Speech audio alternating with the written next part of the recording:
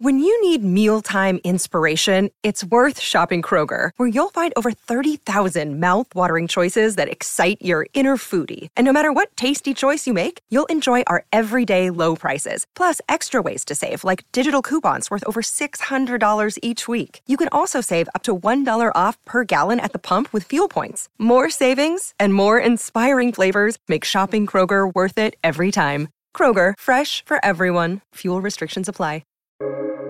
Welcome to the New Books Network. Hello, and welcome to the New Books Network. I am Dr. Melek Fırat Altay, a musician and a neuroscientist by training. I will be your host today. We will be talking to Dr. James Charney about his new book, Madness at the Movies: Understanding Mental Illness Through Film, a unique exploration of how mental disorders are portrayed in classic and contemporary films. Hello, James. I'm very pleased to welcome you to the podcast today. And how are you? I'm fine. I'm delighted to be here. Excellent. So before we start discussing your book, Madness at the Movies, could you tell us a little bit about yourself, your background, your academic training? Yes, I am a retired child and adolescent and family psychiatrist. I teach at the Yale University Medical School, and I've had a private practice for about 35 years, but I retired a few years ago. I still teach when I am in New Haven, but my wife and I spend half of the year out of the country. We have a place in Italy, and when we are in New Haven, which is where Yale is, I teach at the medical school. I teach diagnosis and interviewing skills. I went to college in the New York area. I went to Columbia University for my undergraduate work. And then the medical school I went to become a psychiatrist, you have to go to medical school first. I went to Duke University Medical School in North Carolina. And then I did my psychiatric training at the University of Washington in the state of, in Seattle, Washington, in the state of Washington. And I have been teaching at Yale and having a private practice in New Haven for almost 35 years, maybe more. Wow, that's very impressive. And clearly, you have a strong interest in movies. Could you tell us about this interest? How did you become getting interested in movies, and how did this influence your professional life?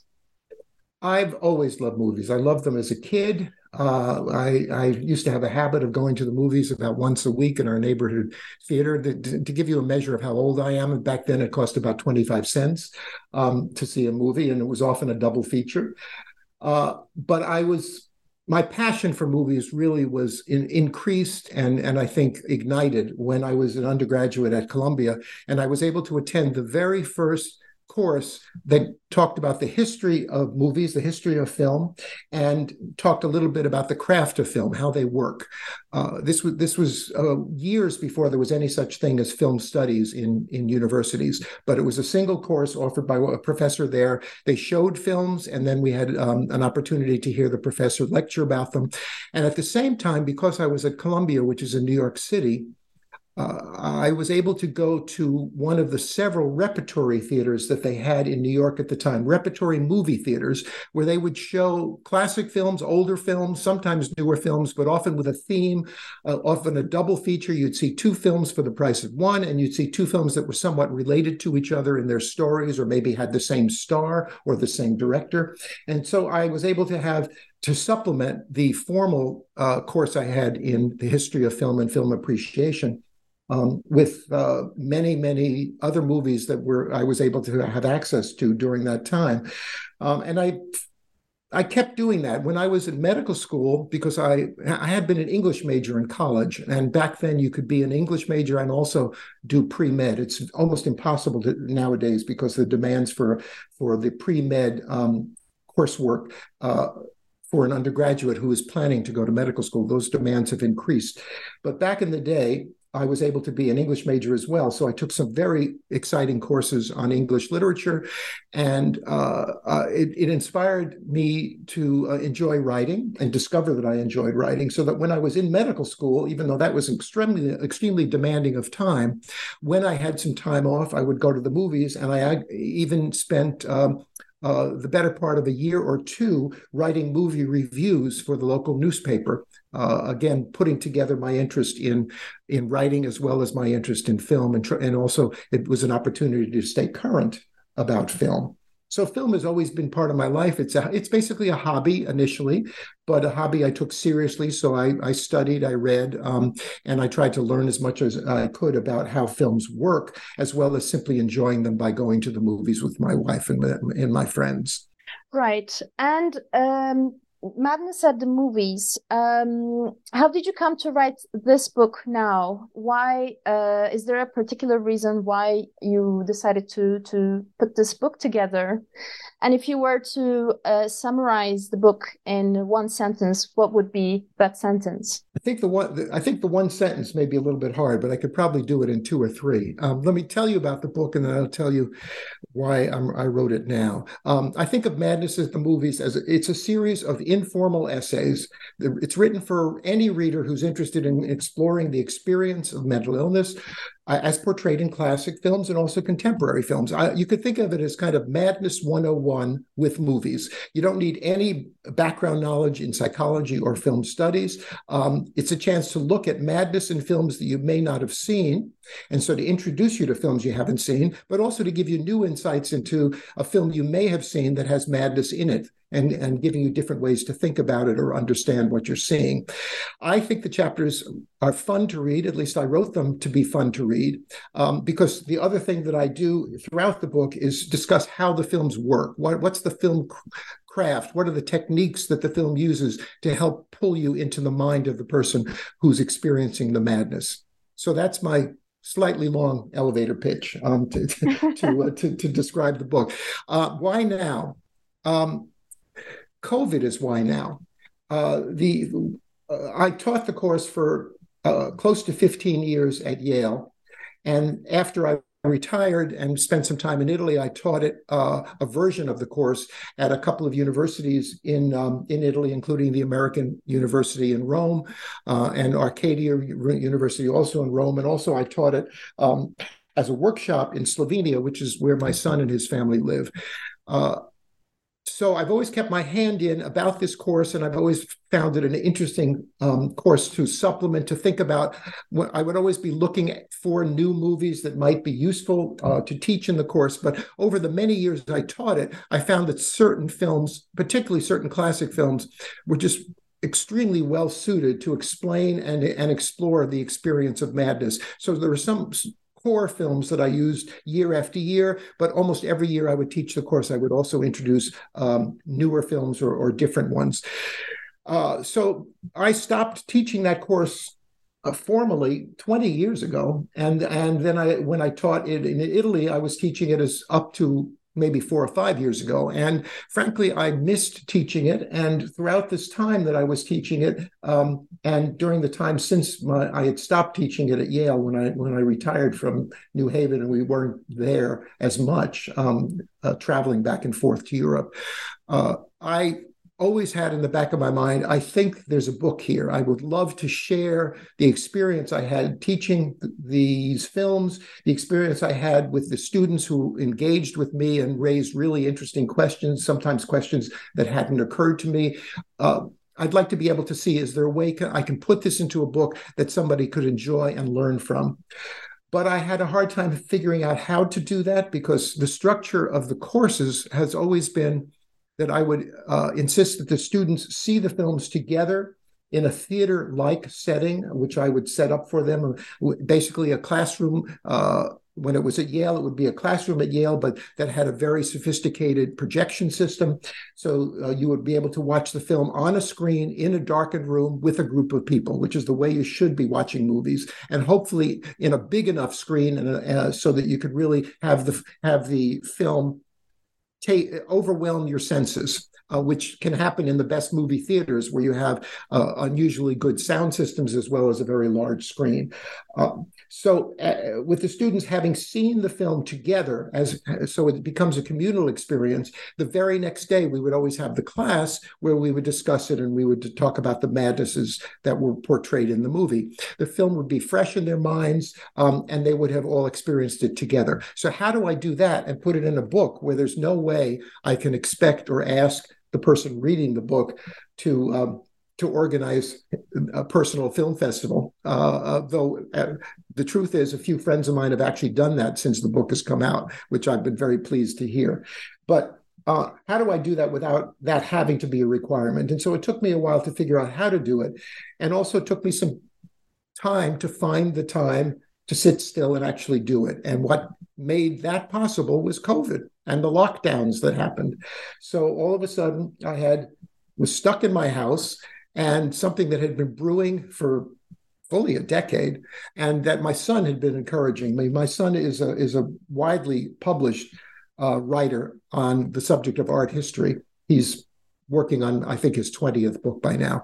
And he really understood that I wanted to write this book, and he offered to try to help guide me to find a publisher and to write a proposal. And finally, I took him up on it, and I did that. And once I found a publisher that accepted the book, I had the very lovely privilege of, during the time we couldn't pretty much go anywhere, I had a project, and the project was writing this book. And it was fulfilling. It filled my time.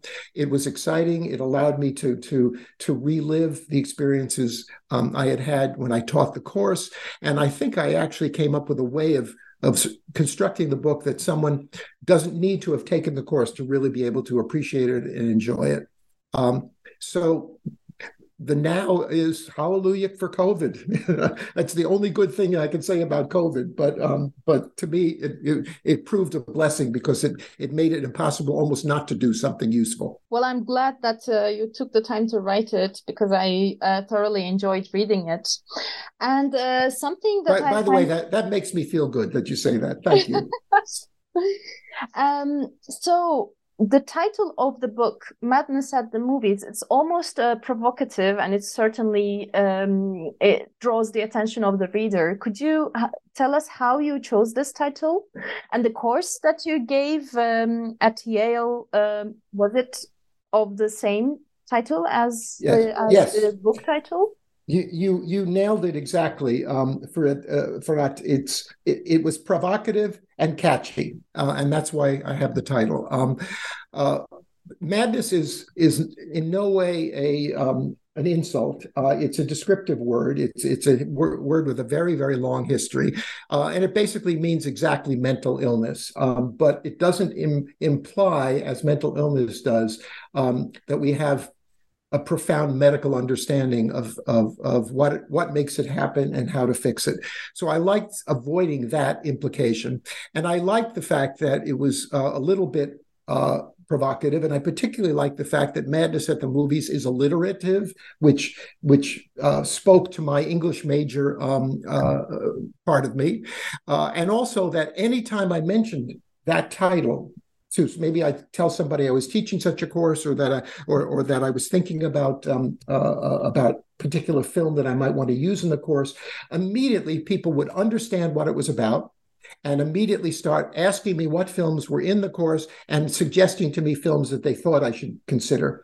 So it was clearly a title that said exactly what I wanted it to say, which is what it's about, but it also suggested that it would be approachable. It suggested that it wouldn't be something filled with jargon or very technical. In fact, it's clinically quite rigorous. I think what I say there is something about all these forms of madness are things that any psychiatrist would agree with, or if they disagreed, they would be respectful of my opinion. But I try to tell the story and explain things in a way that someone would understand without any background and would actually find sometimes amusing. I tell jokes in the book. I tell anecdotes. I digress. I try to make it engaging. And I was hoping that Madness at the Movie conveyed that. I did have a problem, as you are pointing to at Yale, which is that the course was called Madness at the Movies for about the first 5 or 6 years I was teaching it. And then I'll ruin the story by cutting it short, but the bottom line is that first the Department of Psychology that was co-sponsoring the course, and then the Department of Film Studies, which was the other co-sponsor. There was a recognition at the university that this was a course that had its feet in two different disciplines: psychology, abnormal psychology, and film studies. And in fact, when the co-sponsoring departments agreed for me to do the course, the psychology department wanted 1/3 of my students to be psychology majors. The film studies department wanted 1/3 of the course to be film study majors. And the third, I was allowed to choose students from any other discipline, which I did, because it would have been a desperately boring collection if it was all psychology majors and film studies majors throwing their jargon at each other. So having people from different disciplines kind of leveled the playing field. I had people from English and art people and physicists and computer folks and economics folks and historians and many of them came with a love and knowledge of movies, and many of them knew nothing about it, but were just curious. And to me, that was a wonderful mix. And I'm hoping, frankly, that will be the audience for this book.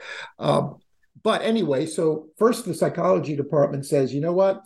We don't have any trouble with your using the word film, but we don't use the word madness in our department, and we want you to change that word to psychopathology.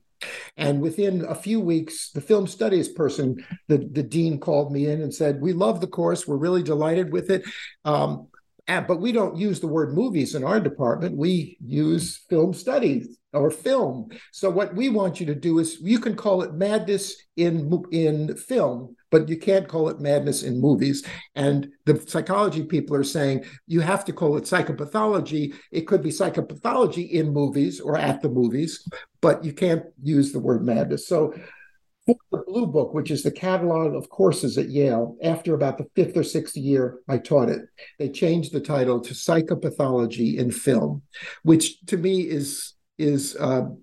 takes the air out of the title and makes it sound much less fun. And I wanted it to be fun. So I played a little trick on them, which was but by that time, the course was well known. Every year I would have something in the ballpark of 150 students applying for the 25 seats in the class. It was a seminar where the students would sit around a table with me, and I would encourage discussion and questions. The course was well known, and people were interested enough in it that they would sometimes, if they were not able to take it one year, they would come back and say, well, can I take it next year? And so there was an eagerness about it. So I knew that people knew it as Madness at the Movies.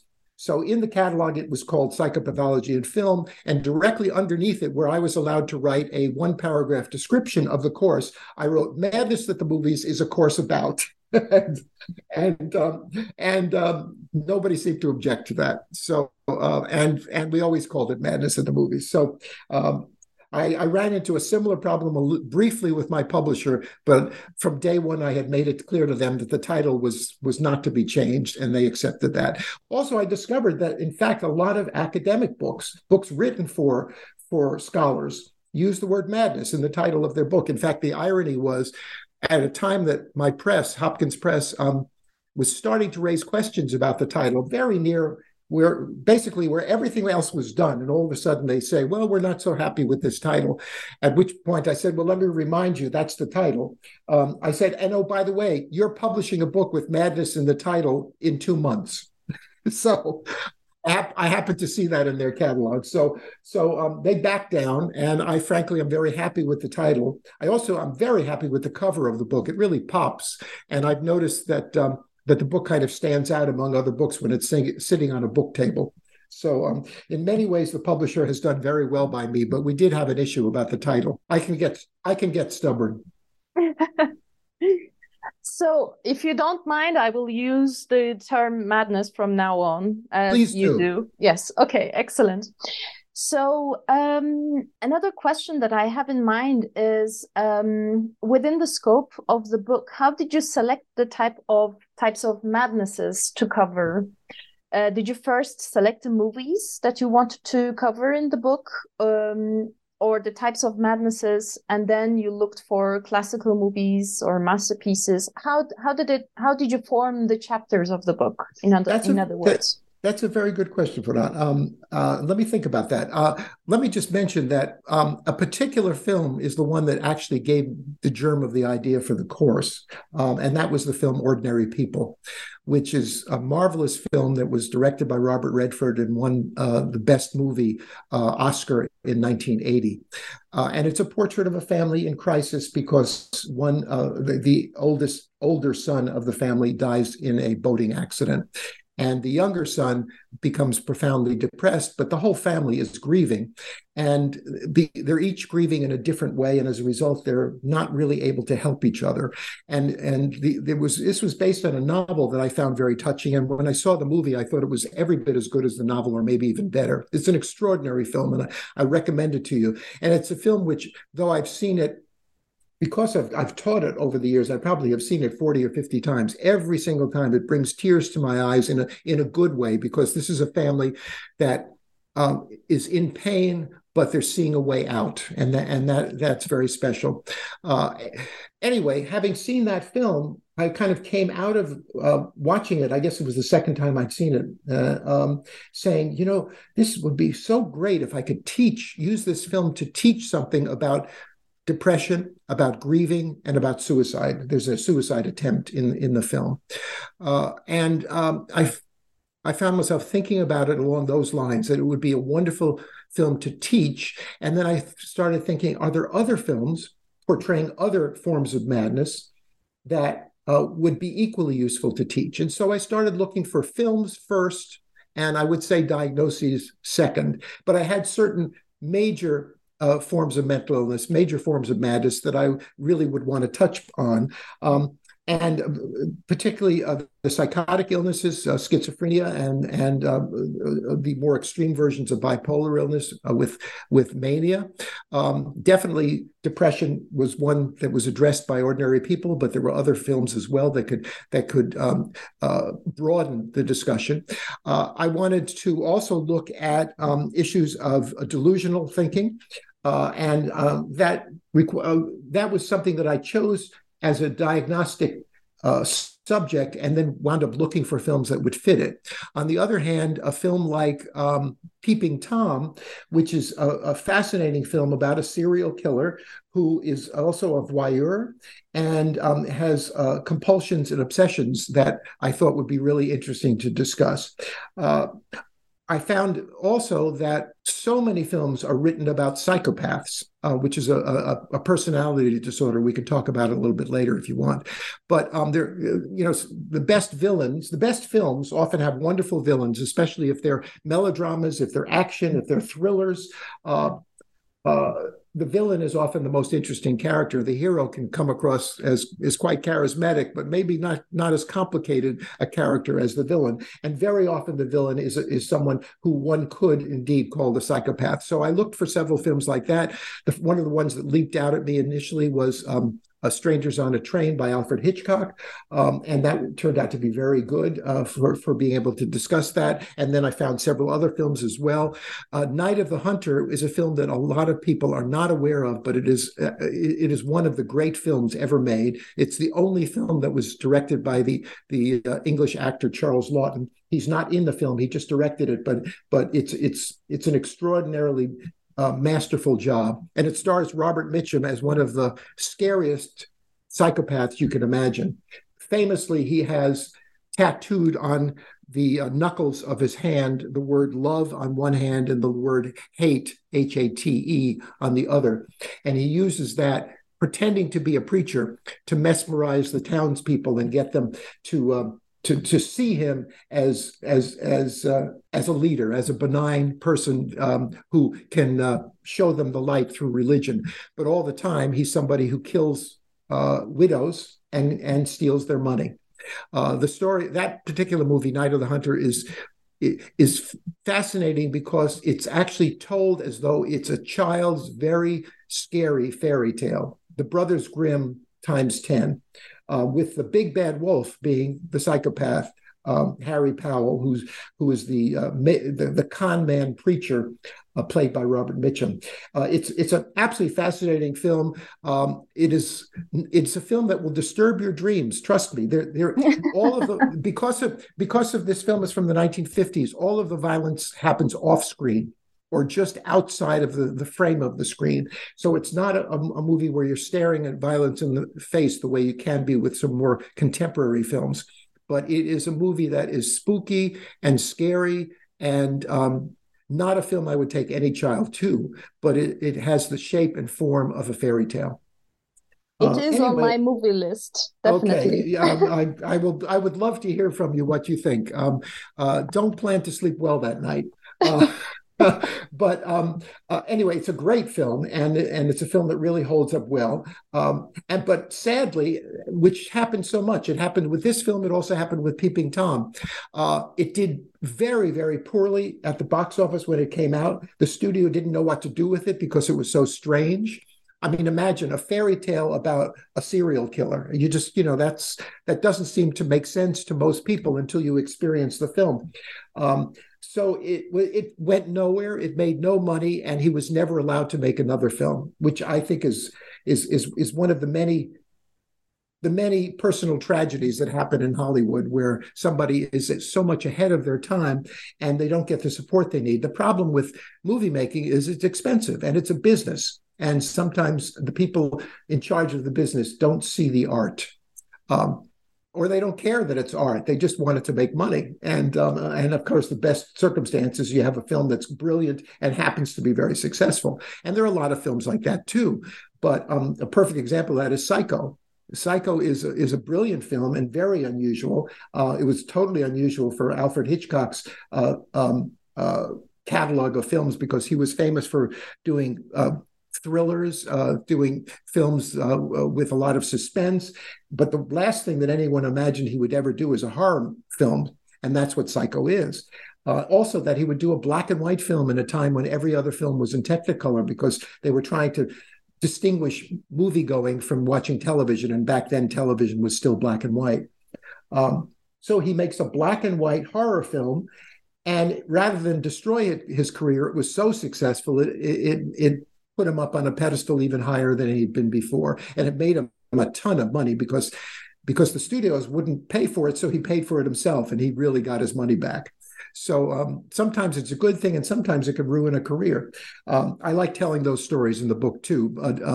But Psycho, we look at and raising questions about whether it's a portrait of multiple personality disorder or what we call dissociative identity disorder these days, DID. It's the same thing as multiple personality. And of course, there have been a lot of movies about multiple personality. And one of the things I do in the book, which I always did in class, is though we would have a featured film, we would also look at film clips, excerpts from a handful of other films that dealt with the same madness, but showed it in different ways, because many a classic mental illness can present in different ways, and also can be explored and looked at and conveyed in different ways too. And so it's good to see it in as many different forms as possible. And I do that in the chapters, in sections I call other visions in each chapter.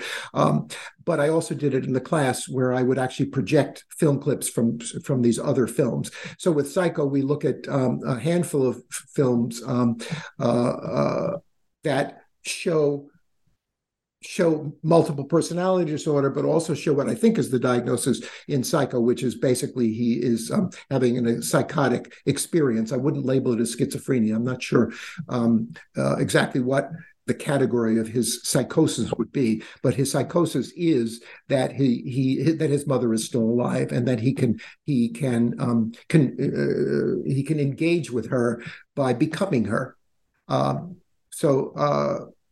We kind of skipped ahead to there. But anyway, so this is a very long answer to your very good short question, which is sometimes the movies would define the illness, and sometimes the illness would define the movie that I would wind up showing. I would like to mention that the order of the films in the book are paralleling how psychiatrists are taught to understand and get comfortable dealing with people who are having a certain kind of madness. Psychiatrists are first exposed to the most extreme forms of mental illness, the psychotic illnesses like schizophrenia, where somebody is seeing something or hearing something that isn't there, that they're out of touch with reality. Because that is so different from your own experience, you are able to see it as happening to the other, and it gives you a certain objectivity when you're brand new at this and a little scared of what you're doing and a little uncertain that you know what you're doing. It allows you to have some distance and not over identify with the patient, but at the same time identify enough that you're sympathetic and want to be as helpful as you can be. So to start with an extreme version of the illnesses and then work your way gradually to the mood disorders and then finally to the anxieties, which most of us could identify with by being honest enough to say we probably experience, if we don't experience a disorder version of the illness, meaning that that it's so problematic that it so controls our life that we could call it an illness. But most of us have the experience of anxiety. We get nervous when something happens. If we're going to take a test, if we're going to meet somebody, if we're going to do a podcast with Farhat, we can get nervous. She's, by the way, you have made me feel very comfortable, so I'm not feeling nervous. but thinking about it in advance, having not done this too many times, you get nervous and you wonder how it's going to be. Partly, by definition, anxiety is an apprehension that is an anticipation of something happening, which is different from being scared of something that's in front of you. Such, if there's a wild animal or some deadly person is about to attack you, you're not feeling anxiety, you're feeling fear, and that's a very different sensation, but it also has a different significance. The problem with anxiety is it's often anticipation of something that isn't necessarily something that's going to wind up being bad, but you allow your imagination to get away with you. With somebody who doesn't have a chronic problem with anxiety, as soon as you start doing the thing or you see what it's going to look like, your anxiety eases and you're okay and you can function well. If you get anxious before a test, if anxiety is not really a problem, once you sit down and you've opened the test booklet and you start doing the questions, then you're paying attention to the task at hand, and the anxiety may help you focus a little bit because it keeps you on it keeps you on edge in a useful way, but it's not going to interfere with your being able to think clearly. But if you have the kind of anxiety that can become a disorder, it stops you from thinking well because the anxiety overwhelms you, and even with the test in front of you, it doesn't go away. So that becomes a version of a madness when it's an extreme. And some very eccentric and specific versions of anxiety are the phobias. And I would bet almost everybody listening to this has some kind of level of a phobia of something. In the book, I admit to having a phobia of heights. And it's been lifelong. It's much, much better now. But to put me in a very high place at the edge of a cliff, I'm not so comfortable. I will back away from that cliff and I might say, no, thank you, I'm not going there. So a phobia is something that you will avoid to avoid the feeling anxiety that it produces. Obsessive compulsive disorders are basically compulsive behaviors to avoid the anxiety of something catastrophic happening. And the compulsive behaviors can be very odd and eccentric. And what differentiates them from someone who's outright psychotic is the person who's doing something strange. Like when he goes into a room, you can see this in the movie As Good as It Gets with Jack Nicholson, who has OCD, obsessive compulsive disorder. When he goes into a room, he has to flick the light switch 5 times and he counts. And when he opens the door, he has to turn the lock 5 times before he can go in the room. And then we see that he obsessively washes his hands because he has a problem with germs. So when someone is doing these eccentric behaviors, what differentiates them from being psychotic is that they know that these are silly, they know that there's no real reason for them to do something like flicking a light switch 5 times before they can stop and move on. But they can't not do it. And that's the definition of a compulsion. And if they have these kinds of compulsions, then they're dealing with an anxiety disorder that we call obsessive compulsive, because it has certain qualities to it, which we could talk about a little bit later if you'd like. So there are wonderful films that portray that. There are wonderful films that portray bipolar illness, which is something that we talk about. And the structure of the book is to start with the most severe and to end up with what I call garden variety madnesses, things that most of us have experienced with, most of us can identify with. And by the way, that's the reason the movies that show them are more often comedies rather than the dramas or the thrillers that you will see with somebody who is psychotic. With the psychotic illnesses, we start out with Through a Glass Darkly, which is a portrait of a woman with schizophrenia. She's been sent home from the hospital, supposedly doing well, but with the possibility of having a relapse. And we see how it affects her family. It's basically a movie with only 4 people, all members of the family, all responding to, trying to be helpful this woman who is beginning to once again have both delusions and hear and see things that are not there. And then the film that, to me, hits this particular diagnosis most powerfully is a movie called Repulsion, directed by Roman Polanski, and is a portrait of this woman, Carol, in London in the 1960s, who, after she is left alone in the apartment by her sister, begins to deteriorate and become increasingly delusional, hallucinating. The apartment takes on a life of its own. The walls melt. The ceilings crack. They don't really. That's what she's seeing. If we were there watching her, we wouldn't see any of this. But this is what her experience is, and the film conveys it powerfully. And then it becomes a bit of a thriller because of her delusions, she winds up killing one young man who is trying to help her, and she misreads his actions, and killing another one who is not trying to help her but is trying to hit on her. And she doesn't misread that, but her reaction is rather extreme, and she winds up killing him too.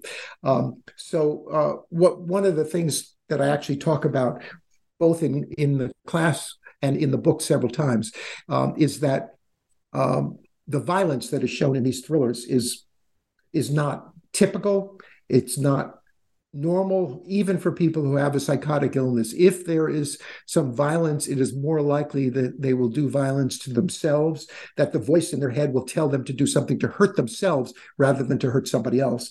Violence is possible, but it's very uncommon. But in the movies, violence sells, and so they will often distort the nature of the illness at that point. By the way, in Madness at the Movies, I as often as possible will point out mistakes that the films make, things that they do that maybe make the story better but aren't real, and or distort your understanding of the madness. So even the best movies will have some of these errors, but even if that's the case, the error itself can give you something to talk about, so you can understand the fact that it's a mistake, or the fact that it's an exaggeration, the fact that it's very rare. That helps you learn a little bit more about the particular madness of each chapter. Right. I'm afraid I ran on. My apologies.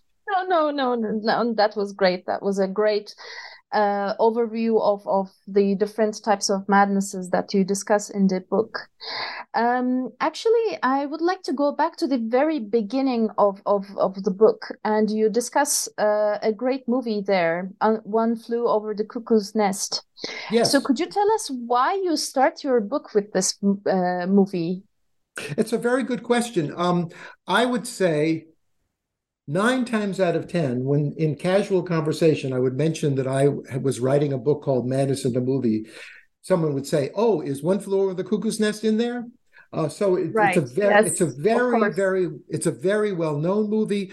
It is a movie that displays a lot of different madnesses, mostly in the background. It's unlike the movies that if you notice in the book, though One Flew Over the Cuckoo's Nest is the first movie in the book, it is also discussed in much less detail than the other movies. And there's a reason for that, which is it really isn't about madness. And the major characters do not have a madness that is easily characterized.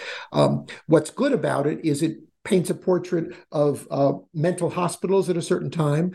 And it also has in the background an array of people experiencing different, quite severe forms of madness that you can notice and can help your observation skills. Because if I give you the assignment of, as you're watching the film, notice the people in the background, notice their behavior, and ask yourself, what questions might you ask these people to help understand the fact that they're acting so strangely?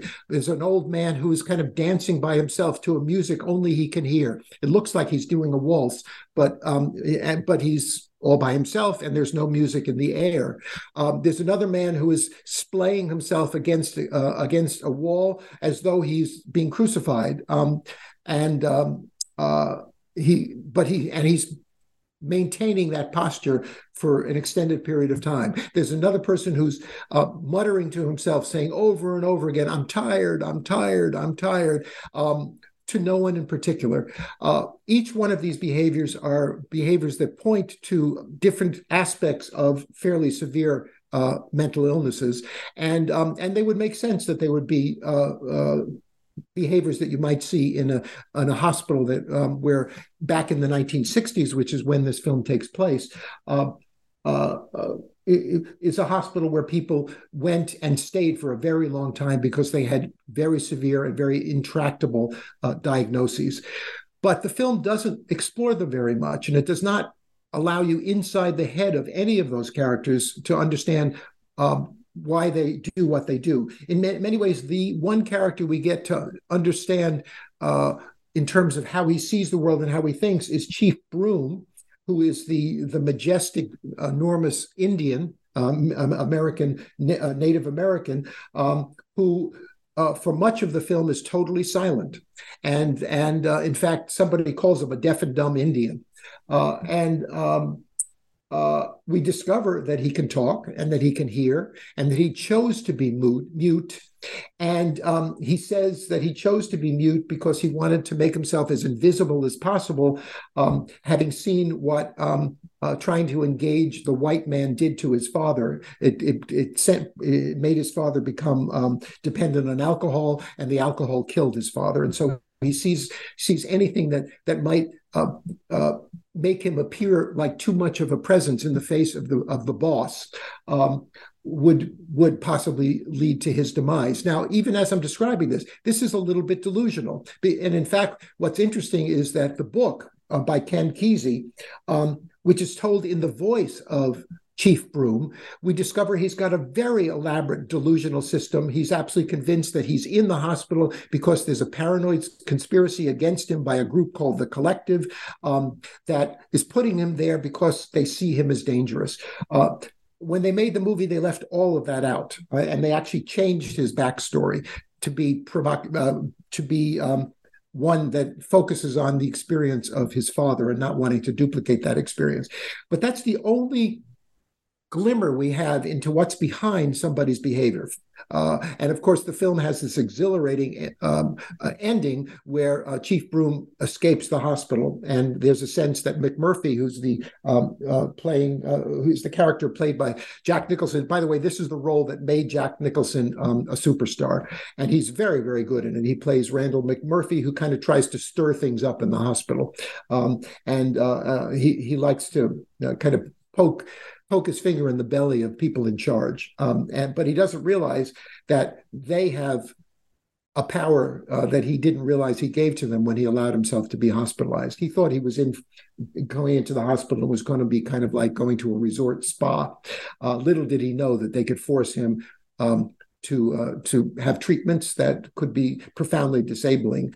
And the treatment that ends the movie, he's had a lobotomy, which basically removes his personality. And so it ends sadly for him, but with an exhilarating sense of possibility for Chief Broom. Anyway, it's a very good movie. It's very entertaining. It's absorbing. It is actually not a great movie to study madness, but it's a movie everybody expects to see, and it's worth talking about at the level that I'm talking about it. So that's why it's there. Yes, excellent. And as you have already mentioned, you really discuss delusions and hallucinations in relation to schizophrenia. And for our audience who may not be very well aware of the symptoms of this mental illness, could you pinpoint the hallmark symptoms of schizophrenia? And are there different types of schizophrenia? Because you discuss it under delusions and hallucinations in one chapter, and then you discuss it again under acute psychosis phase, let's call it, in another chapter.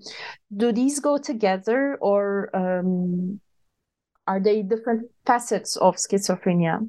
There are different facets of schizophrenia. The acute schizophrenia, the acute psychosis that is in the chapter about repulsion, is showing someone who up until that point has not shown evidence of disease, evidence that she is ill. She has a few eccentricities, but nothing that would draw attention or cause for worry. So what we're seeing is her first psychotic break, her first episode of losing touch with reality. In the previous movie, Through a Glass Darkly by Ingmar Bergman, which is a wonderful film in Swedish with subtitles, but very much worth seeking out. This is a woman who has had a psychotic break previous to the movie. She's been hospitalized, she's been treated, and she's better, and she's sent home. And so we're seeing somebody who has had an illness that is now defined. It's understood to be chronic because schizophrenia is a lifelong illness.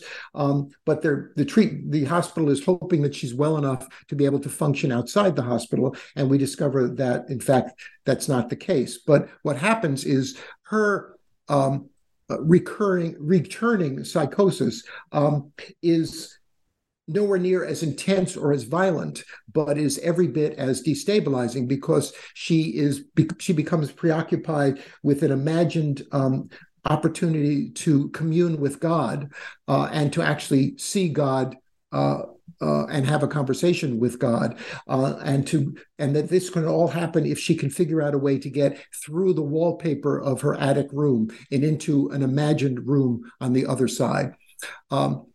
And then she's terrified when she thinks she sees God, and it turns out that God looks like an enormous spider.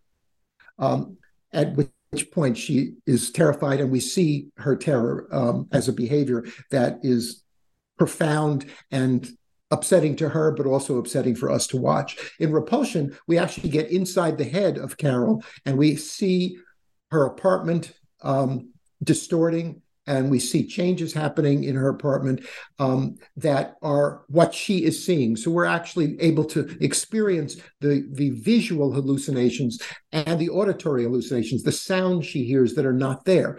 What makes for schizophrenia, and it is the most serious of the chronic madnesses, chronic meaning that it lasts a long time. Once you have it, you have it. Schizophrenia, almost by definition, does not wax and wane the way a bipolar illness does, where you can have an episode of mania or depression and then it gets better, but then it may come back, or it may come back in a different form.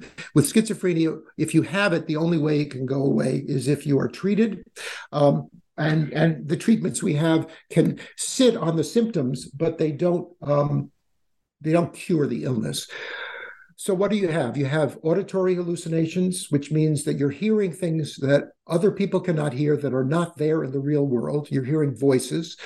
Sometimes they're familiar voices. Sometimes they're the voice of the devil or an angel or of some stranger. Very often the voice is commenting on you. Maybe it's saying something bad about you, or you could have something called a command hallucination, which means the voice is telling you to do something that you may or may not want to do, but it's insistent. And sometimes the thing it's telling you to do is a bad thing, like hurt yourself or say something that will be upsetting or painful to someone else. So those are auditory hallucinations. The visual hallucinations is that you are seeing something that is not there. You are seeing a creature that is not there. You're seeing a person that is not there. You're seeing, in the case of repulsion, the apartment transform and be destroyed as you're watching it. I had a patient many, many years ago. What she saw, which was terrifying to her, is that every time she looked at somebody, their faces would melt, like ice cream melting. Right. And it would scare her terribly. And you could imagine she would just hide from the world. But if she didn't hide from the world, or if somebody walked in the room and their face started to melt, she would scream and run away and try to do anything to not see that. So these could be really terrifying. On the other hand, hallucinations can make you feel better sometimes, because maybe what you see is an angel sitting up in the corner, and the voice that the angel is saying is, "It's okay, it's going to be all right." And that can make you feel good. And so one of the things that can happen with someone with a schizophrenic illness, it's very important for you as the doctor to find out the specific nature of the experience that they're having, because sometimes it's an experience they don't want to go away. It makes them feel safe or better. And the last thing they're going to do is take a medicine that you tell them will make them, quote, get better, but that will make those voices or that image leave them. Wow. I didn't know that. That sounds very interesting. Because very often it's, that angel, it may be the only company that person has. The only person the only imagined person, but to them it's real, who they think is a friend or says something supportive. So they don't want you to make it go away. So what you sometimes have to do is teach them to not talk to that angel when they're around other people.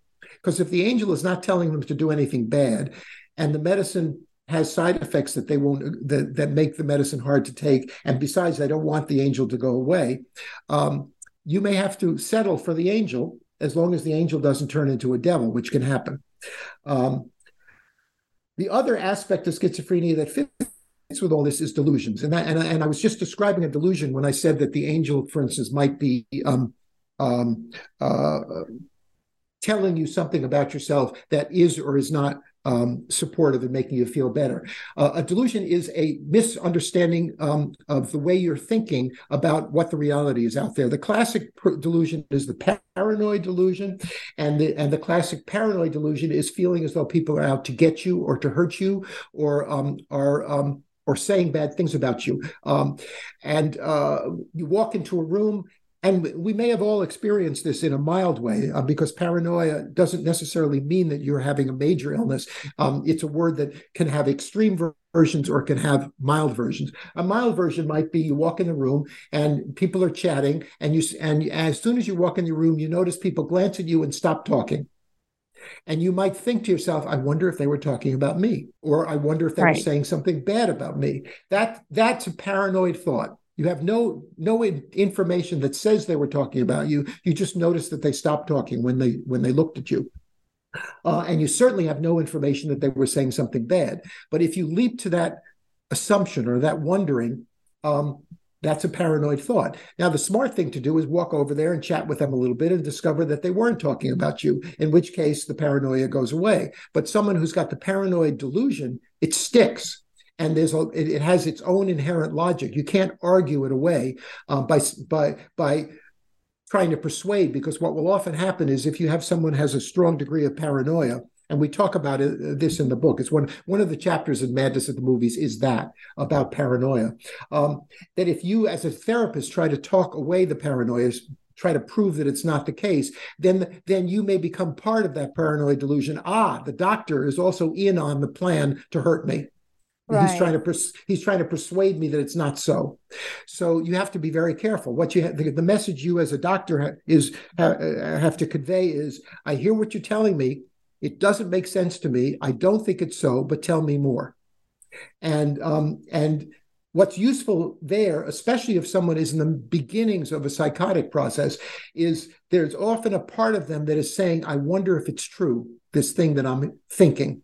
And if you can support that, may help them not get into a worse understanding of the delusion, where basically nothing you say will make a difference. So to catch it early and to make it clear that you're not going to confront it, but you're going to express your doubts about it. That's a good way of helping the person maybe understand that doubting about it is not a bad idea. And then maybe we can even figure out a way not to believe this scary thing. An extreme version of paranoid thinking is the classic, I'm in the basement now, I've invented an anti-gravity machine, the FBI is following me because they want to take my invention away, and when I go up outside, there are invisible helicopters that only I can see that are hovering around, and they're following me because I'm so important. All of that's paranoid. Now, what's interesting about that is that's paranoid that suggests that you're special. And it might even be saying, the paranoia might actually be saying that the helicopters, the invisible helicopters that nobody else can see, that those helicopters are there to protect you. That's also paranoid. By definition, paranoia is imagining that things are about you that aren't about you, whether they're bad or good. Usually they're bad, but they can also be good. That reminds me of The Beautiful Mind. There was with Russell Crowe. Yes, that's true. How does that remind you of it? What's the part of it that connects? It was a while ago that I watched the movie, but I remember a case where he believes that he's working for the secret agency, and then he's paranoid of all the people around him. Yes, that's right. Now, this is based on a true story. This Professor Nash, who was a genius, a mathematician, and it turned out was also schizophrenic. And schizophrenia does not affect your intelligence, but it can affect how you use that intelligence, because you may wind up using that intelligence to do things that are delusional. And this is a very good example of it. I actually include that movie in the chapter about paranoia and about psychosis. The problem with Beautiful Mind is it does a wonderful job of getting us into the mind of the lead character so that we see the world the way he sees it.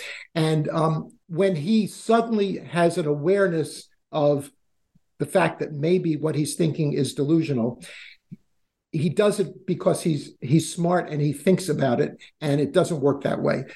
He also does it because he's got a devoted and loving wife, according to the movie.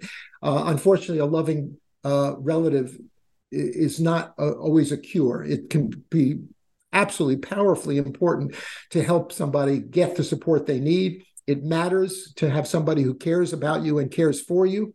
But having somebody be devoted to you isn't going to make this illness go away.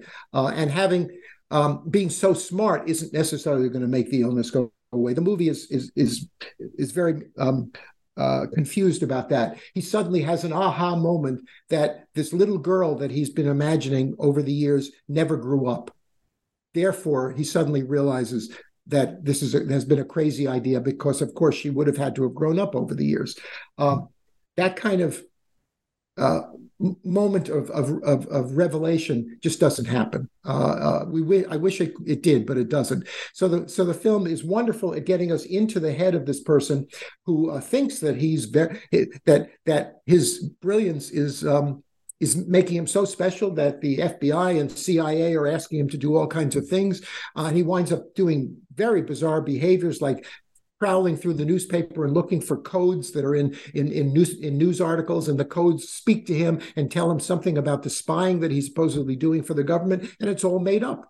There is no government person. There is no agency. Nobody's ever hired him. Nobody's asking him to do these tasks. And one of the things the film does show is that there's a moment where the delusion is so intense that he accidentally hits his wife, trying to struggle with her to get her to understand what's happening. And at the urging of a hallucinated person who is part of his delusional system, and this hallucination that he's seeing somebody who's supposedly his controller in the CIA, and the controller is telling him, we have to get rid of your wife because she's getting in the way. And so he behaves in a way that is dangerous, that scares the hell out of her, and she tries to run away and take their baby with them. There's another moment in the film where he thinks that somebody is watching the baby in the bath, so he wanders off into the kitchen, leaving the baby in the bath as the water gets higher and higher. And fortunately, his wife comes home soon enough to rescue the baby. And he's absolutely convinced that somebody is watching the baby. Well, he was hallucinating that person. This is a person who was never there. In fact, it's a person who doesn't exist. So this is the kind of dangerous thing that can happen with these kinds of illnesses. The movie points to it, but then kind of goes off the rails just often enough for it not to be an ideal portrait of madness. Right. So this was another example of where the movies might not be so accurate to describe madness, basically. Absolutely. Right. Some movies are kind of right on, and most of the movies that I show have very few mistakes, and the mistakes are relatively minor. And there's films that just are outright wrong. The Joker is a film that several people asked me to write about. And I did, but I was reluctant to, because the Joker is a mishmash of about 3 or 4 madnesses, none of which can happen at the same time. Do you cover Joker under psychopathy section? I cover him under, where do I put the Joker? I think I put him under the psychopathy section, but he's in the middle of that, he's shown to be psychotic. It's shown that he has hallucinations, which would make him not a psychopath. Psychopaths are not psychotic. They don't have hallucinations. They don't even have delusions, except they have a delusion that they're so special that the world should bend to their will. They're incredibly narcissistic. They're very entitled, but they're not psychotic in that they're not seeing and hearing things that are not there. Right. The Joker is suddenly seeing somebody who's not there, which is the person he thinks is his girlfriend. And that just doesn't fit.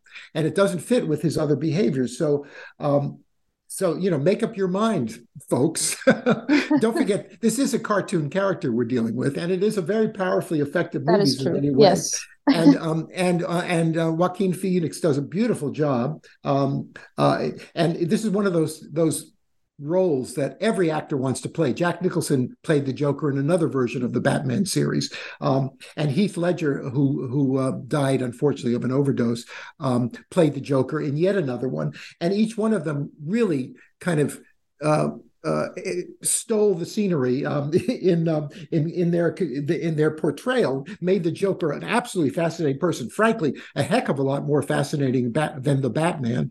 So they're fun to play, but especially in the Joker, it's just a bit of a mess. So yes, right. I talk about it, but I talk about it as what not to do. Right. But apart from Joker, you actually cover quite a wide range of movies that display psychopathic characters. So I was wondering, have you ever had a case of psychopathy in your clinic? Or the movies that you cover in the book, do they display different types of psychopaths? Because typically when psychopathy is displayed in fiction, they are usually serial killers. But in reality, that might not necessarily be the case, or maybe it is. What's your opinion on this? It is true. It is true that not every psychopath is a serial killer. It is also true that if you look at the people who are serial killers, a large percent of them are psychopaths, and the rest are psychotic. Right. Okay. So psychopaths can be serial killers, but they usually are not. But they behave badly to other people in ways that aren't necessarily murderous. Usually they get into trouble with the law because invariably a psychopath is someone who will never think that he needs a therapy. A psychopath will think that everybody else needs therapy. They're okay, but the rest of the world is not okay because they're giving them a hard time. The psychopath is very comfortable in his own skin in a way that most people who have some kind of madness are not. And so how will they get into therapy? They'll get into therapy because they're in jail, or they're get into therapy because a judge orders that they have to be in therapy, otherwise they'll be in jail. So most psychopaths are terrible patients. They're also very good liars.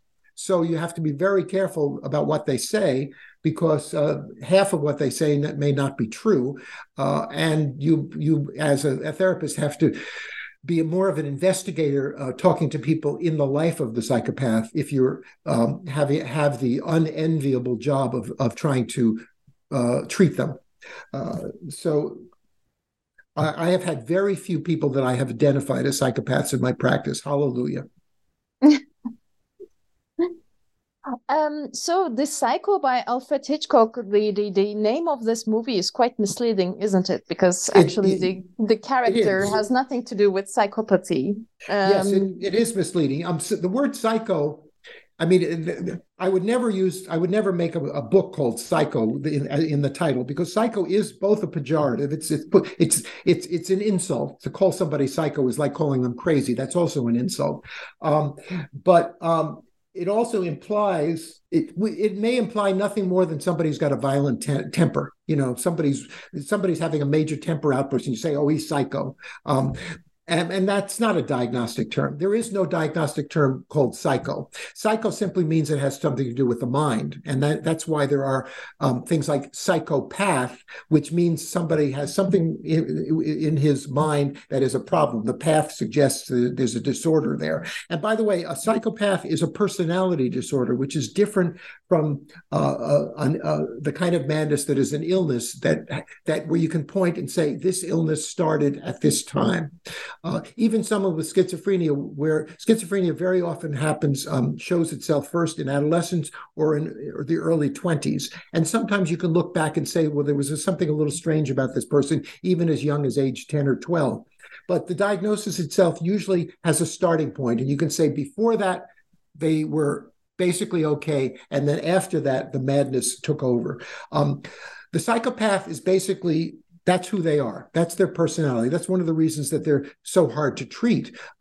It's not, there is no point that you could say this began as an illness. It's just, I say it's hardwired, and that doesn't mean anything in terms of physiology. I'm just saying that it's hardwired in the sense that it's the essence of who they are. It's not that a person with an illness, which is a legitimate way of talking about someone with, say, depression. Most people with depression, especially if they're not bipolar, will maybe have an extended period of time where they were not depressed. Maybe they had the ordinary ups and downs in life, but depression as a psychiatric illness, which has a very specific things connected with it, not just being sad, not just being tearful, but feeling hopeless and not eating and not grooming yourself and not taking care of yourself, having no energy, having lost any pleasure in the things that normally you would enjoy. All of that can add up to the diagnosis of depression. But with depression, somebody has a time before depression and the time when the depression starts. And typically every depression gets better. Maybe not all better, but significantly better. So if you hang in there long enough, if you stay alive long enough, because one of the worries about depression is that someone might get suicidal because their hopelessness becomes so overwhelming and the world seems so dark, that if they stay alive, they'll feel better. So it's an episodic thing, and many illnesses are episodic, but a personality disorder is not. And psychopathy, the psychopath, is not an episodic illness. It is an illness that is lifelong and is basically inherent in the personality of the person who behaves that way. So that's the difference. And there's nobody in the movie Psycho who fits that definition. People have raised the possibility that we were dealing with some version of multiple personality disorder with Psycho, or dissociative identity disorder, which is the new name for that. But even that, I think, is a hard fit. Clearly, this is a seriously disturbed person, and I would say that he's in the psychotic realm. He has a delusion about his experience with his dead mother, and he feeds that delusion by dressing up as her. I'm sorry if I just gave you a spoiler, but I feel bad about that, actually, having said that. But you can leave it in the podcast. But the truth is, I even though I do walkthroughs of all the movies, and I give a lot of detail, about the only movie where I think there are very few movies I think that where revealing the outcome and revealing what really happens can take away from your first experience of it. But it's hard to imagine anybody who hasn't seen Psycho. And if you haven't seen Psycho, or if you think you saw it because you saw an excerpt, maybe the shower scene from Psycho on YouTube, you haven't seen the movie because there's so much else there besides just that one moment, however powerful that moment is, and it really is. But if you haven't seen Psycho, see it and pretend you didn't hear what I just said. About that, so how did the movie Psycho change movie watching experience? You also discuss about this in the book. Yes, could you tell us a little bit about it? I found that fascinating when I heard about it. I remember seeing Psycho, but I think I saw it when it first came out. I would have been fairly young. I would have been in high school or college, early college.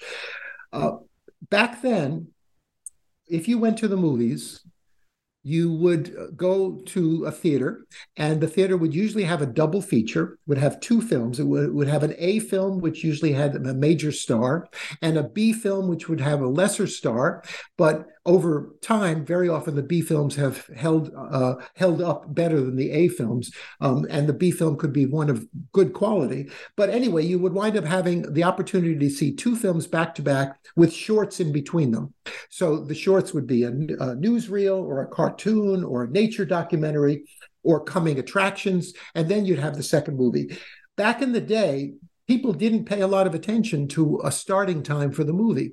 You just go to the theater with your friend or with your family, and you'd go in there and you'd come in, and you'd maybe come in 20 minutes into the movie, and you'd find a seat, and you'd sit down and you'd watch to the end of the movie, and then you'd watch the shorts, then you'd watch the second movie, then you'd watch more shorts that would be different, short films, and then you'd watch the beginning of the first movie, and about the time that you got to the spot where you said, oh, this looks familiar, you'd say, this is where we came in, and you'd leave. And leave usually stumbling over the knees of the other people in your row and annoying them. But that was normal. It was normal to come into a movie and not worry about whether you saw it from the beginning. Now, this was a serious problem for Alfred Hitchcock with Psycho, because he did something in Psycho that had never been done before. Actually, that's not true. It was done before less than a year earlier in the film Peeping Tom in England, but that film had such a little impact, and it has its own story about why that had such little impact that basically Hitchcock was the first person to do this. He killed off a major star in the movie, and he killed her off halfway through. And so if somebody showed up after that happened, they would spend the rest of the movie saying, where is Janet Leigh? I came here to see this movie with Anthony Perkins and Janet Leigh, and where's Janet Leigh? He was very concerned about that. He'd be afraid that this would pull people out of the movie. They wouldn't be able to enjoy it because they'd worry about what was happening that they had missed because they didn't come in at the beginning. So he came up with an idea. There was a tradition of road movies, these movies that were special events like the 10 Commandments or Around the World in 80 Days. These were usually very long movies. They'd be 3 hours long. They might even have an intermission. And for those movies, you would buy a ticket and you would come at a start time. So there was a tradition of that. But those movies were usually more expensive. They were special events. They didn't happen in local theaters. You might have to go into the center of the city to see them. And in local theaters, it wasn't done. The movies would play continuously. So he came up with an idea, which was that he had enough clout to say that no theater could show this film unless they kept everybody out of the theater and only let them in at the beginning of the movie. No one would be allowed to go into the theater in the middle of Psycho. He even put a poster of himself with his finger to his lips. And the poster said, please, his poster said, please don't tell our ending. It's the only one we've got. So he was asking people to keep a secret about what happens in the movie. But he also indicated that you're not allowed to enter unless you're coming in at the beginning. Or you could come in during the shorts that happened before the beginning, but you had to be sitting down in your seat when the movie started.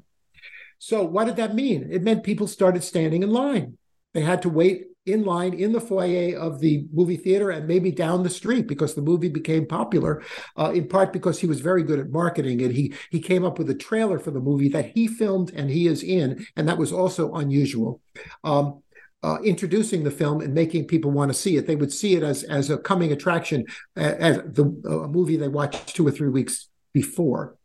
So people were standing in line. And because people were standing in line, other people would look and say, hey, they're standing in line. This must be special. As a result, that generated interest. It also allowed theater owners to realize that they could show a movie and still set a rule like that if the movie was popular enough and people were eager enough to see it. And it made all the difference. The movie was an incredibly big hit. Even though several of the original reviews said that they thought it was over the top and too violent, people read that and said, well, that sounds good. I want to see too violent. And so they went to see Psycho. So it changed the way movies were made, because pretty much from then on, you did not go into the movies and come in at the middle. You waited until the beginning of the next film. You might wait until the beginning of the B movie and not necessarily the A movie, but you were sitting down, watching the movie, paying attention to it, enjoying it, and fully engaging with the movie, and not allowing yourself to be distracted by the fact that you didn't know what had happened in the first 10 minutes. So he changed the way movie going has been, and that's pretty much the way it is now. Nowadays, we go to the movie at the beginning if we can manage it. It was very smart of Alfred Hitchcock, I have to say. Yeah, he was as good at marketing his films as he was at directing them. Right. I want to move on to another topic. So, yes. The different movies, such as Through a Glass Darkly, Woman Under the Influence, and Ordinary People, they all depict different illnesses, but they sort of unify under the theme of displaying multiple madnesses in one family. How does that speak to you as a clinician? It speaks to me very powerfully, because when you're in training for psychiatry, at some point you have to make some decisions about what kind of psychiatry you want to do.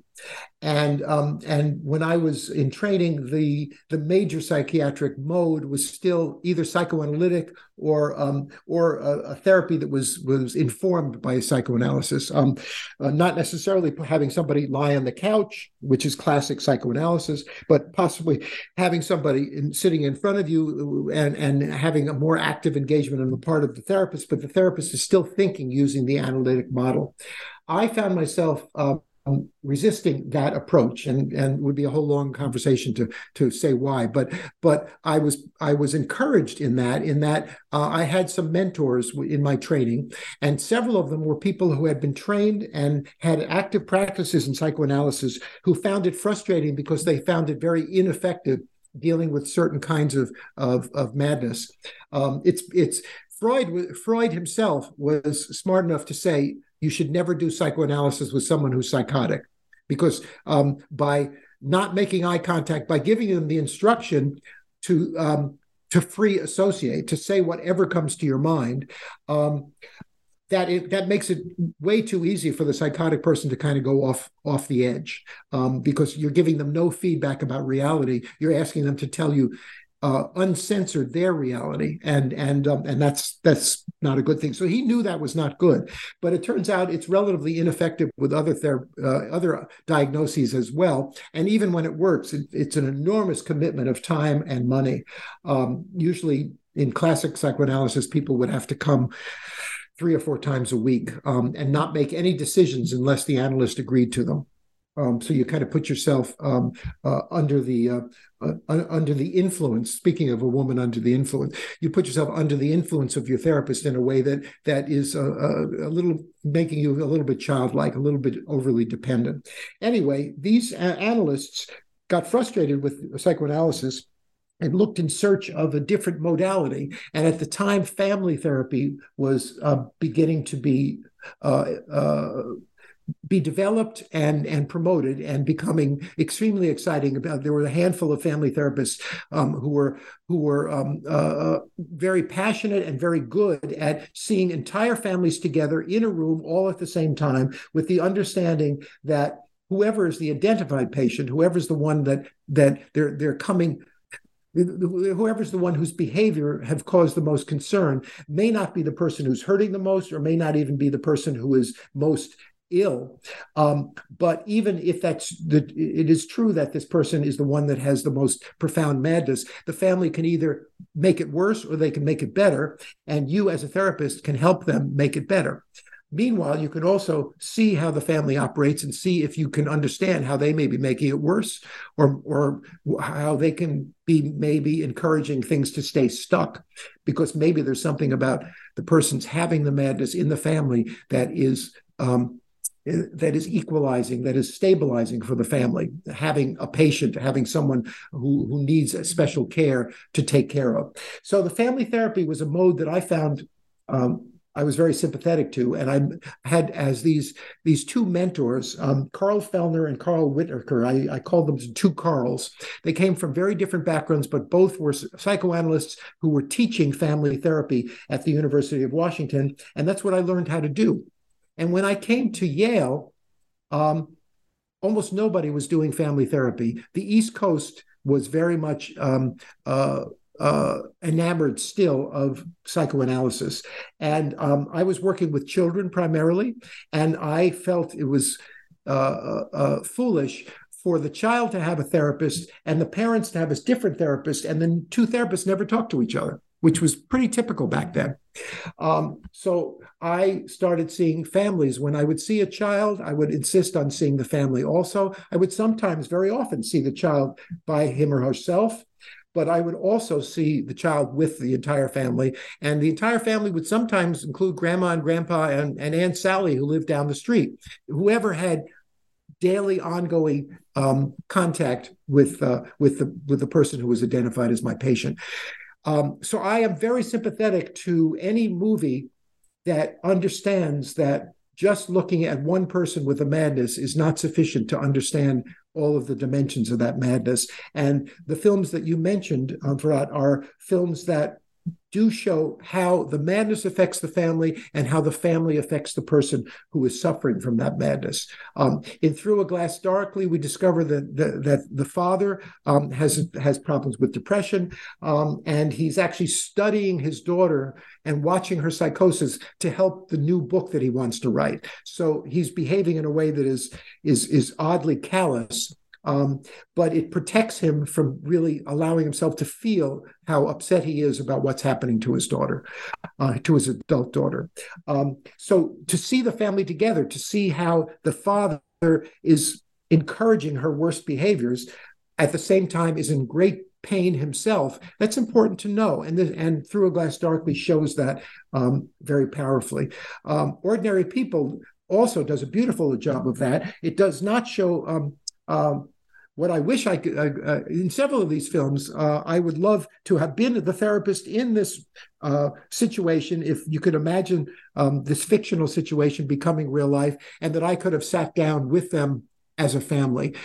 In Ordinary People, the young man, Conrad, who's having the hardest time with depression and grief at the loss of his brother, and particularly is upset with his mother treating him as though he has to just snap out of it and act normal, because it's important to her, for there to be a level of normality in the family, pretending as though nothing has ever happened. At the same time, she is really hurting, but she won't admit to it. She won't acknowledge it, but we see it in private moments. But she can't allow anybody to talk to her about it or to touch it. It's too tender. And for her son, he has his own problems with that. But the difference is they get him to see a psychiatrist. And one of the things that made Ordinary People inspire me to teach the course, and also inspired me to write the book, is it has one of the best portraits of psychotherapy that isn't buried in the analytic passivity, but is in fact engaging in an active way with the patient, and is very supportive, but at the same time very clear about what the rules are that will most likely make the therapy work. It's a really good portrait of it. Judd Hirsch plays the psychiatrist. And I have often said, if I was going to see a movie psychiatrist for myself, he's the one I'd want to see. And in fact, in the book, I have an entire chapter on how therapy is portrayed in various movies. And hands down, his is the best version that I could find. I show a few other good versions and a few really terrible ones too. Because, as I said, showing the mistakes and showing the bad news can be, in many ways, as educational as showing how it's done right. So actually, which movie would be your favorite and least favorite to depict therapy sessions? The least favorite would be I Never Promised You a Rose Garden. One of the therapists who is a substitute. It's a portrait of a woman who is schizophrenic and is hospitalized and institutionalized for that. This is not a great movie, but it is a really bad therapist. And basically, he becomes so interested in her psychotic. She has an elaborate delusional system. She's imagining that she is controlled by these creatures from another world who kind of look like a caricature of Neanderthal cavemen. But she feels as though there's something caretaking in their rigidity, and they can often be incredibly damning and say things to her that make her want to hurt herself. But at the same time, she somehow feels devoted to this world. And it has its own language. And when she starts using the words from this language, he pulls out all these dictionaries and he's trying to find out what language they might really be from, and he's treating her as though she's a specimen on a microscopic plate that has to be poked. There's no sense of him understanding her humanity. And what's good about the film is that she has a much better therapist who's her regular therapist. And when she uses this strange language, what the therapist does, which is the right thing, is to ask what the language means, ask how she feels about the language, ask how it's used, to basically say, you can talk about your world. I want to understand your world. I want to help you leave it, but I want to understand it first. And this other guy is not doing that. Another really bad therapist is the therapist in the movie Harold and Maude, who basically talks at the patient the whole time. Right. I could give you, and probably the single worst therapist of all, but is meant totally to be comic, is Peter Sellers in What's New Pussycat. Of course, yes. And just before he sees his patient, Peter O'Toole, he has a major temper tantrum like a child pounding on the floor. Then he gets up and immediately asks about the sex life of his patient. And halfway through the session, they switch positions, and now he's on the couch and Peter O'Toole is sitting in the chair. So, but that's a farce. But the problem is some of these other films, like I Can Never Promise You a Rose Garden, is portraying something that unfortunately may be a little bit too close to what some people really experience. A therapist who's more intellectually interested in the illness than actually trying to help. Right. Well, this has been really fascinating. Could you maybe tell us about what you're currently working on? Do you have a new book coming up that you're working on? Well, I do have a new book. What's been fun for me is that coming out of the fact of this book, I've been able to teach a mini course again based on the book. It turns out the Yale alumni has something called the Yale Alumni College, which is kind of adult education for people who graduated from Yale years ago. And they offer a handful of courses every year specifically to Yale alumni. So I presented the fact of my book and that I would like to teach a course. So I'm teaching an abbreviated course. It's 6 weeks instead of the normal 12 to 13 weeks of a school semester. But I'm teaching a course based on the book, and it's been fascinating because I'm dealing with folks who are about my age, many of them retired, very different backgrounds, lawyers, professors, people in business, and a few younger folks who are just a few years out of graduate school. I have 18 students, and it's just been an enormous amount of fun. I have 2 more classes, and then it's going to be over. What I am working on is to almost finished with a book that I'm writing with my son. I think I mentioned earlier that my son is an art historian who's written close to 20 books. And his subject has nothing to do with psychology, but one of the books that he just published this past fall is called The 12-Hour Art Expert. And it's a book that is it's a little bit like the Dummy book series. It's a book that explains in very basic terms, but very correctly and with a lot of useful information about a subject that maybe you have no experience in. So his assumption is that there's a world of people who might be interested in art, would like to know a little bit more when they go to a museum, would like to know a little bit more about what happens when they read about a painting that's been stolen, for instance, what's so special about that painting. So, but they don't know much about it. They never had a chance to take a class, or they never had experience when they were younger going to museums.